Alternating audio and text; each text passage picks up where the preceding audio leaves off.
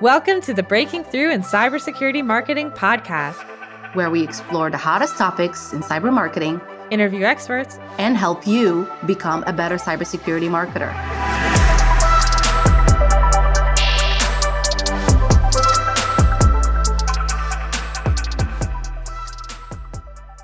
Welcome, everyone, to another episode of Breaking Through in Cybersecurity Marketing.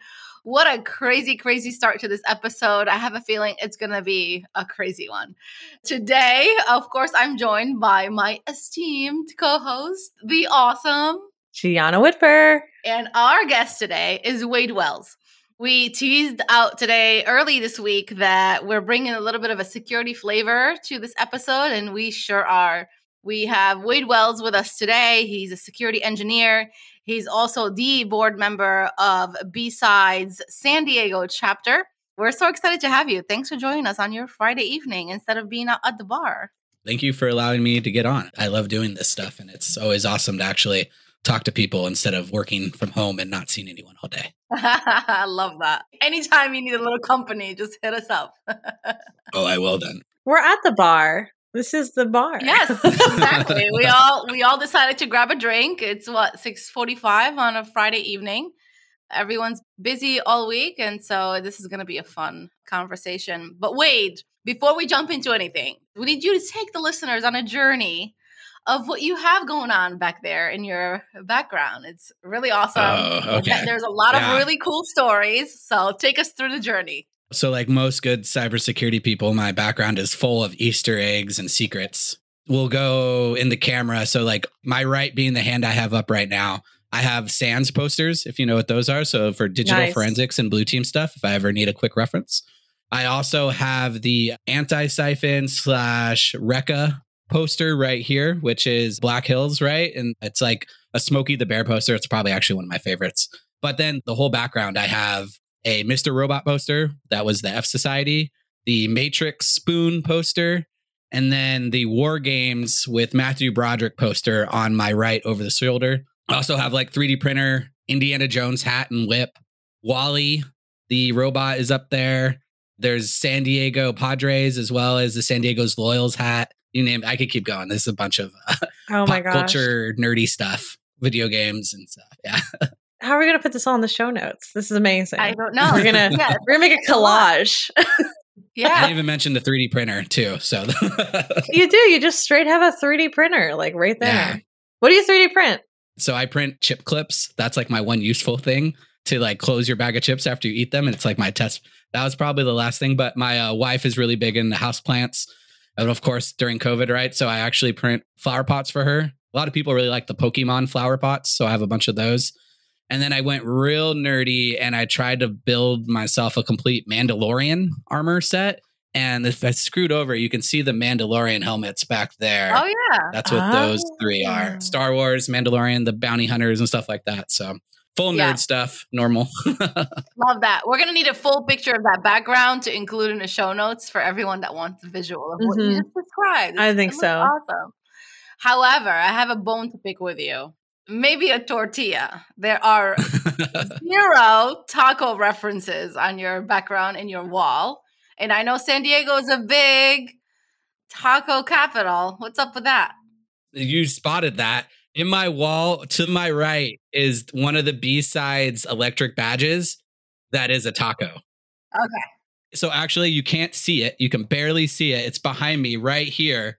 Hanging is the badge that's a taco, and it actually is lights. But I need more taco references. You're absolutely right. I didn't realize San Diego was such a big taco place until someone told me that why is it every time we go to San Diego, people always take me to tacos? And I'm like, you don't get tacos at other places? Yeah, it's right there. What can we say? I think that means we need some taco swag, Maria. For our guests on the show, we need to send them a taco or swag. Maybe not a taco. I don't know how to hold it. I'll take a taco. But yes, 100%. I think tacos put a smile on everybody's face, no matter where they're from, what kind of palate they have. Foodie or no foodie, tacos are always a preference. So yeah, let's do it. Cool. So we've got drinks. We've got our awesome background. We're hungry for tacos. But Wade, it's all about you for this episode. We want to hear your story, your journey. Tell the listeners about you. I started at fast food. I used to be a manager at an In-N-Out Burger. And so that's where my social ability comes from, and being able to talk to people and coherently and working in a fast-paced, chaotic environment, which translates completely over to cybersecurity. So it worked great. From there, I've worked in cybersecurity for the past 6 years, working for a couple different companies, Fortune 100 companies, as well as smaller organizations and managed security providers. I've always been very community focused throughout that, and going to meetups, going to just like lunch and learns and everything.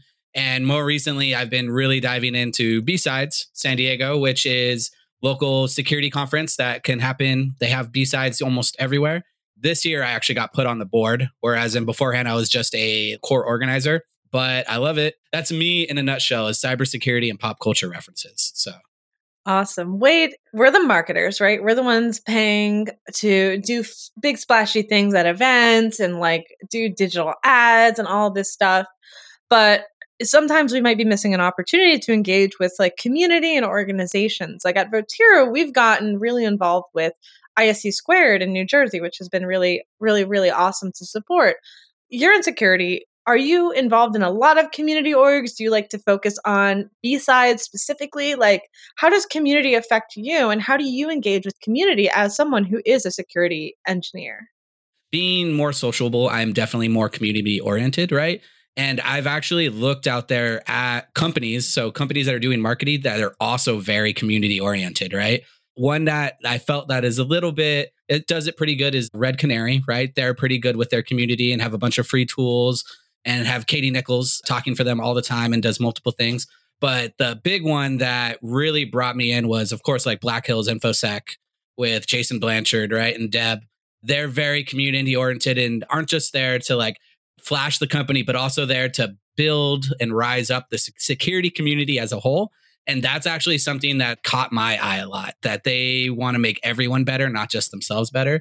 And so I'm part of their community as well. I'm what I would consider a brand ambassador for them. That's like the best way to put it. So they do training and stuff, and I'll help out on their trainings. I'm actually on their podcast for security, talking about the news that we do every Monday. It's pretty fun, and I get to know a lot of people, and I've actually made some very good friends through it, and I love it. It's great. But as far as San Diego goes, it's been kind of hard with community since COVID. There's a couple groups coming back up. So, of course, B-Sides. And I think we're one of the first big conferences to happen in San Diego since COVID, of course.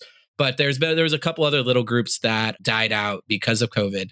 But yeah, there's still a couple more. So local DEF CON groups have meetups usually based on area code. So I know DEF CON 858 is in San Diego. I haven't been able to get to go to one of theirs because their meetings are the same day as my HOA meetings. And I've actually had to go to those, and it's horrible. You go to HOA meetings? What happens there? Boring old people yelling at each other about removing trees and pipes and stuff. I go because I have a problem, and I've been trying to like argue it and then use it as like security and trying to do like risk analysis and cost and be like, hey, if this tree, here's the percentage. And then like other people have sued HOAs, but I hate it. It sounds like you have a tree problem. I do. Every time we talk to you, we learn something new about what else you're doing in life. It is impressive. I do too much. So DEF CON 858, what else is there in San Diego? There's OWASP. They're still kicking and going. Qualcomm is usually where they have it. Usually do memory and processor for phones. They're big in San Diego and one of the big tech hubs. And there used to be like a DFIR group, but that one's kind of fizzled. I'm sure there's a lot more that I have no clue about. And I think that's one of the things that B-Sides San Diego is really trying to do right now, is bring those communities together. And we've actually been communicating a lot. I've been trying to reach out to like local colleges, trying to get their cybersecurity teams to maybe come to one of our meetings, or if they need someone to speak at or someone just to talk to for mentorships. I've also reached out to like the local city college, which I just found out is trying to actually have a bachelor's program in cybersecurity, which I'm super interested in, to go at least help them in some way. So I also do mentoring on the side with Springboard. So that's just more community stuff. I'm really big into trying to help other people. Where do you lie on the bell curve, basically? On the extreme. I would definitely say that. The thing is, the groups that I roll with, I do roll with a lot of people who are on the extreme side. I'm a firm believer of putting yourself with a group of people at that, you want to emulate.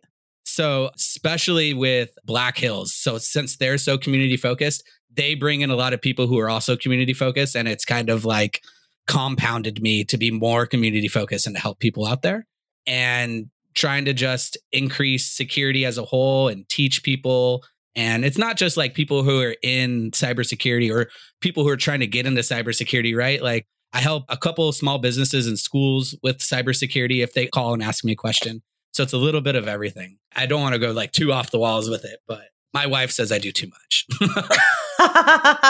If you have an extra few minutes in your day, will you help out a cyber marketer or two? Please, we could use the help.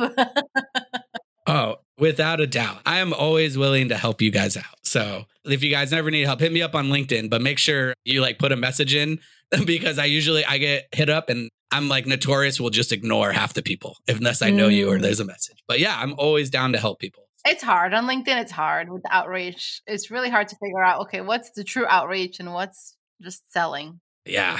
Or just like the echo chambers, right? Everyone just high-fiving everyone. I love LinkedIn for what it is. I also hate it for what it is. I'm trying to stay off the social media as much as possible, but I try being in security. I have to abuse it a little bit to try to get what I want. I hear you. Hear you. So on the topic of LinkedIn, and you're a security engineer, are you evaluating or looking at new products in your life, Wade? Is that like something you have to do? Yeah, so that is actually something I do. I am one of the people in charge of doing that at my current organization. I have looked at every threat intelligence product that is on the market. And I'm a chronicle note taker, almost to like too much, and will just like completely write out a list of what they suck at and what they're good at, and then try to evaluate them best. You name it. My company is actually really good about us going and checking out whatever we want. And every time that any contract is up, we evaluate at least 2 products to see if we're meeting business standard. It kind of sucks to tell you the truth because then I have to learn 2 products, but it's interesting. Okay, take us through the journey. You identify you have a need. You confirm you have a budget. Where do you go? I already do threat intelligence, right? I'm good at research.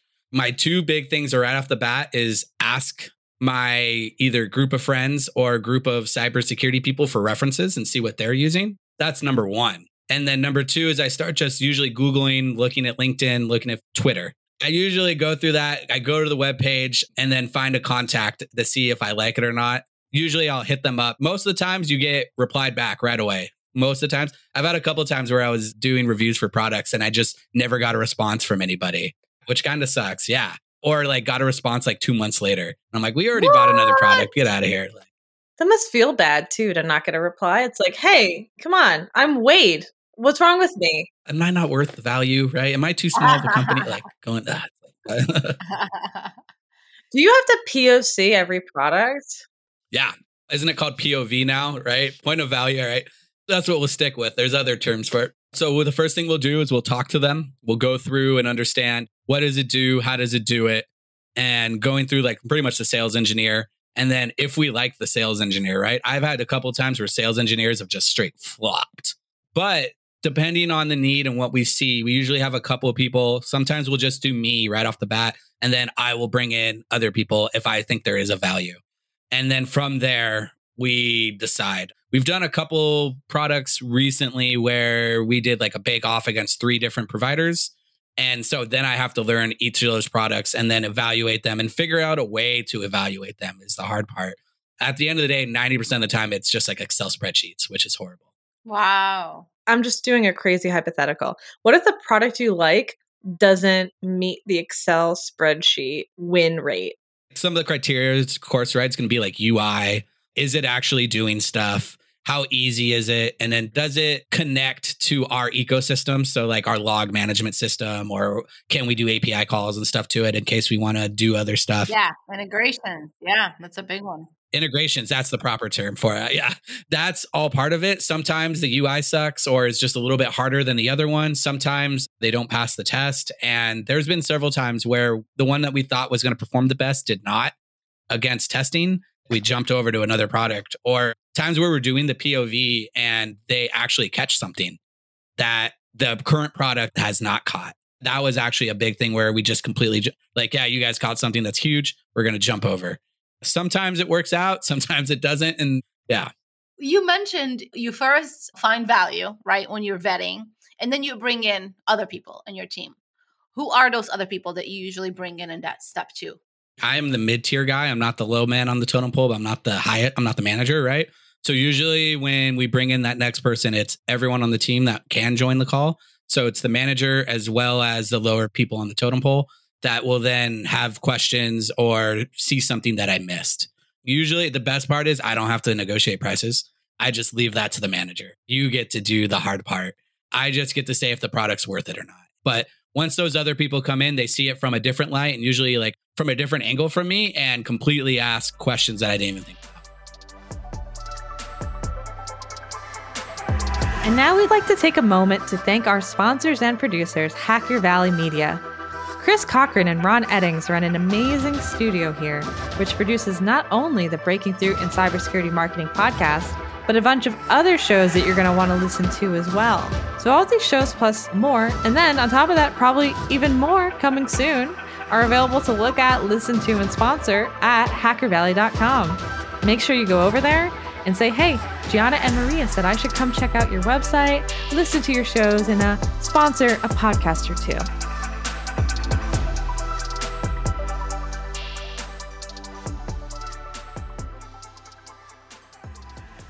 Very interesting. I think in cybersecurity marketing, and I'm pretty sure you know this, we're obsessed about the CISO. And we keep getting schooled over and over that it's not always about the CISO. It's about his team. It's about a lot of really influential team members. It's about the ones that are going to be your end users of the product, right? So stop obsessing about the CISO. He's not all that in a bag of chips. I will say the current company I've at, the CISO, we had like an org change, but the CISO, they have some sway. They'll tell us to look at our product, that they think it's great, but they did not have the power to buy it. We decided to buy it. It may come down to they just do the check mark to okay, but if we're the ones in the trenches using the product every day, it better be us who really like it. The past couple organizations is more of the internal team decided rather than, and then the CISO just checks it off. It's like, we trust the manager of operations or the director of operations. And they didn't even look at it. Yeah. I didn't know that was a big thing where the CISO is always the one who has to buy it. Yeah. Excuse me 5 minutes while I go change my audience targeting on my LinkedIn advertising. One thing I want to point out that what you said, Wade, was about integration, right? Like that's the same thing that us marketers look for. When we're buying a product, it's like, how does it connect into what our existing stack looks like? If it doesn't integrate, it either operates in a silo, which is horrible for data. And in threat intelligence, I assume that's especially important, right? Yeah. Yeah. Or it's not usable if it doesn't talk to the other things in your world. Mm-hmm. Usually with the integration, right, it's log management type styles like those Sumo Logics, the Splunks, anything that can accept those logs, because then I don't have to worry if your product UI sucks, because if I have those logs, I can just manipulate it the way I want it to work. That's the biggest integration. And that's usually everyone has like a plugin to Splunk or some type of logging to an organism. So then I can read and write queries and do metrics and stuff based on that. The threat intelligence stuff, I agree. It's good to pump that threat intelligence in, but in threat intelligence, the lowest form of intelligence is what we call atomic IOCs, which are IPs, hashes, domains, URLs, URIs, stuff like that. Those are the worst thing for intel, but everyone wants them to plug in, but necessarily they're not the greatest. Usually by the time us security people get that intel on those atomic IOCs, they're worthless 90% of the time. Usually you're trying to do some type of historical search on those IOCs. But yeah, other stuff is great. If you can give me all your metrics and if I can at least throw it in a log database or an Excel spreadsheet, which then I can easily pipe it over. I love integrations. What does atomic mean? I don't know why it's atomic. It's like the rock, the solid, right? The bottom. Have you ever heard what the pyramid of pain is? No, tell us. No? Oh, okay. So like the bottom of it, of course, is like hashes, IP address, and domain names, right? And the further you get up the pyramid of pain, the harder it is to detect, but the more value it has. So like network anomalies, right? Host artifacts are a little bit better. And then tools, like, so I'm sure you guys have heard of like Mimikatz, right? So that's a tool that actually can like pull passwords out of memory and then show you them. If you can detect those tools. And then the highest one, it's what's called TTPs, right? Which kind of goes over tools, but it's tools, tactics, and procedures. And then those are like what attackers are actually doing in the wild, copying files in a particular way, right? Or using bits admin. I don't want to get too technical with it. Doing SQL injections or doing the types of way that they're manipulating the computer that would map it to a threat actor. Like a threat actor usually uses the same tactics over and over again, or not over and over again, but roughly they do. And so you want to make sure that if it's a big one that's being used a lot, that you can detect that and possibly block it. MFA fatigue is a really big one right now, if you guys know what that is. That was Uber, right? Uber, Cisco as well. I don't know if Rockstar did it as well, but a lot of them, right? So right off the bat, MFA fatigue is a very hot TTP. You should be able to detect it, block it, and possibly triage it as quickly as possible because it's being used a lot. So high up on the pyramid of pain, and as well as probably something you could easily do and detect. Oh my gosh. Maria, I love we're getting a lesson. I feel like we want to have you on a weekly basis. This week with Wade Wells, Security 101. Why don't we do that? Yeah, I'm totally down. You want to start doing easy security? That's one thing that I've talked to Jason a lot about, right? Is when you get to know salespeople, you go, how much security do you actually know? And most of the time, they know just enough to get into trouble, where they'll use a term and be like, you used that term incorrectly, but I don't want to say anything because I want the Zoom call to finish. But that's the same thing too, Wade. That's the same thing for marketers too in cybersecurity. We know just enough to be out there with sometimes relevant emails and ad copy and stuff like that. But wouldn't it be nice to be able to, have the confidence to dive deep into a technical conversation without being shitting your pants kind of thing? Oh, yeah. Shitting your pants, my God. The salespeople who can talk the game, right? Who can back up their talks with me in security hold a lot more clout with me, where I can talk about an attack or something that I'm doing at work and they completely understand it.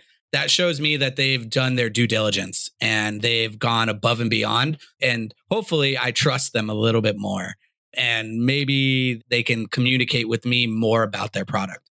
There's a bifurcation in the selling process, salesperson and then sales engineer. And you hand everything technical to the sales engineer, right? But it'd be nicer if everybody involved was just a little more involved. Yeah, a little bit more in-depth. I felt majority of the time, like I don't talk to the sales engineers. I talk to the salespeople more than the sales engineer. Really? Yeah, I would say most of the time, which is a little bit weird, I guess. But you guys tell me. I don't know. Sales and marketing are two different sides of the house. So that is actually very strange because I would think that you would resonate and click more with the sales engineer because they can get technical, but that's actually really interesting. And I bet it depends on the sales team too. There are some that are actually pretty technical and they know their stuff if they've been in cybersecurity sales for a while. So that's cool. But we should change that because we want you to start saying, I love just talking to cybersecurity marketers, actually, more than talking to sales engineers. Wouldn't that be nice? Yeah. Usually they can hold a conversation a little bit better, right? So, shit. There you go. I mean, you haven't hung up on us just yet in this episode. No. So I think we're doing just fine. I wanted to actually ask one more thing of Wade. I wanted him to tell us his favorite part of his job. And you could literally pick anything and it could be as long an answer as you wanted to. We have a lot of time. So what's nice about like my current job, it's a smaller company and I get to wear all the hats and do whatever I want pretty much, which is unheard of in cybersecurity. Usually you're siloed. The worst part about cybersecurity is I'm having fun when something really bad is going on.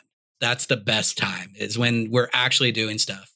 I would imagine it's very similar to like what police go through and like they're just cruising around and until something happens, they're just sitting there doing nothing. I really like it when someone actually does get infected. I call it like going down the rabbit hole and then just like getting the malware, understanding how it works, seeing where it came from. What do I need to block? What do I need to detect? Was there any pivots? Where did it first come from? Who's it beaking out to? Has anyone ever seen it before? What other stuff is in there? Just going, asking a million questions all at once. And of course, taking notes, right? That's my favorite thing, is that rush. That rush is something that I used to have when I worked at fast food and when I used to work at like In-N-Out. Yeah. Oh my God. I worked at a McDonald's and it was like, shit, there's a bus. All right, everybody, 100% per hour now. Time to get down, right? Working at In-N-Out, I had times where there was just two of us and a bus rolls up and you're like, all right, there's nothing we can do. Just take all the orders and then eventually burgers are going to be gone. We're not going to work forever. And that's how I use that same mentality when I'm in cybersecurity and when that infection happens. It's like eventually everything on the network will stop and I'll catch them, hopefully, but maybe I don't. And it's like something real bad, but I don't want to think about that. That's so true about what you said about working in the restaurant business, hospitality business. It teaches us so much in our careers today. I come from that world too, almost 10 years in the restaurant business. And it just teaches you people, I guess, skills. And once you have people skills, you can really do anything. Nothing is impossible. I have like a whole talk written up how working in fast food made me better at cybersecurity. And I've just never given it. There's a bunch of relations between the two, but it's like almost not enough. It's like weird, just tiny connections of like working smart, not working hard, right? And knowing how to read people. And the really good one is being able to ask a question in the least amount of words possible. Like if you ever notice that In-N-Out, they don't ask you, is this for here to go? They just always ask you, is this for here? So you only can give back a yes or no question. If you can do that in cybersecurity as well, you get back great emails or at least better responses. Well, Wade, we've just signed you up for Cyber Marketing Con 2023. You're on the roster of speakers. You better bring that session. Let's put you on a schedule. Okay, cool. All right. So now it's time for the next segment of our show where Wade asks us how we buy products. No, I'm just kidding. We're going to play a game. We're going to play a game where, Wade, we're going to guess what you would do if you were not in cybersecurity or in the hospitality industry. Maria, who wants to go first today? You go first. When you go first, I win. When I go first, I lose. So you go first. Okay. I'm going to go first. Wade, you are a people person and you like to laugh and have fun. You would be a stand-up comedian. All right, Maria. Oh, I could see that. I could totally see that. I don't know if you've done this before. I've not researched, so do not accuse me of cheating, Gianna. But I think you would be a radio host. Ooh. San Diego 619 coming out. Yeah, I can see that. All right. Those are both really good ones. I definitely thought I would be like a fighter pilot when I was a kid, but that's like best case scenario, right? Yeah, that's exactly it. We want to know what your dream job would be. Like digging into that 5-year-old and seeing what did you dream of? Yeah, the 5-year-old Wade always wanted to be like some type of pilot, of course, like an astronaut or type of stuff. But it was also the internet was just barely out, right? So I really love my job and what I do now. I honestly don't know what I would want to do more than this. So I found a good job. The only other thing I could say is possibly like doing something, like not necessarily know what the job was, but do something that helps the world in a better way. I'm not proactive. I'm reactive to what's going on in cybersecurity. If I was in some type of proactive manner, I would have loved that. So my original degree was going to be in poli-sci, and I wanted to be a politician or be a lobbyist. I loved it. And then I went and was an intern for a lobbyist and realized I can never do this ever and stayed at In-N-Out. That's so cool. Well, we both lost today. And so that's a great way to end my week because I'm usually the only loser in this game. Wade, of the two of us, who is the most correct? I'd definitely be more of a comedian than a radio show person. Yes! Ding, ding, ding! I would definitely really like to do that, but I don't think I could write a joke. I'm really good at telling stories and then like doing callbacks and stuff and making that funny. But writing an original joke, I definitely couldn't do. And the other thing is I have a weird thing. No one believes me. I'm not a big music person. I don't really like music that much. My wife is used to run the a cappella group at San Diego State. And is all about going to festivals. So the complete opposite of me, as at least audio wise. If you looked at my Spotify thing, I had 9,000 minutes played, and 8,500 of those minutes were just podcasts. The other 500 were my wife on my phone putting the music on. Wade, before we close out, how do people contact you, especially if they want to get involved in San Diego B-Sides as a sponsor or a volunteer? We'll take anything we can get, to tell you the truth. Sponsors, volunteers are great. You could either email us, of course, at info@bsidessd.org. If you want to just hit me up, you could do Wade at bsidessd.org, or you could always just hit me up on LinkedIn, Wade Wells, or whatever LinkedIn /wading through logs, WADING. Like you're wading through the water, but you're wading through logs because all I do is read logs all Nice. That'll be in the show notes. day. Wait, this was such an awesome episode. I had so much fun. It was even better that we were all drinking and just coming together, having a lot of fun. Thank you for joining us. We appreciate it. We realize you probably had other fun plans for Friday evening, but you chose to be with us. So thank you so much. For those of you listening, thanks for joining us. Be sure to check in every Wednesday for a hot ass new episode. And subscribe so you can get alerted of every new episode launching every Wednesday. And give us 5, 6, 7 stars, however many you can. Thanks for listening and see you next time.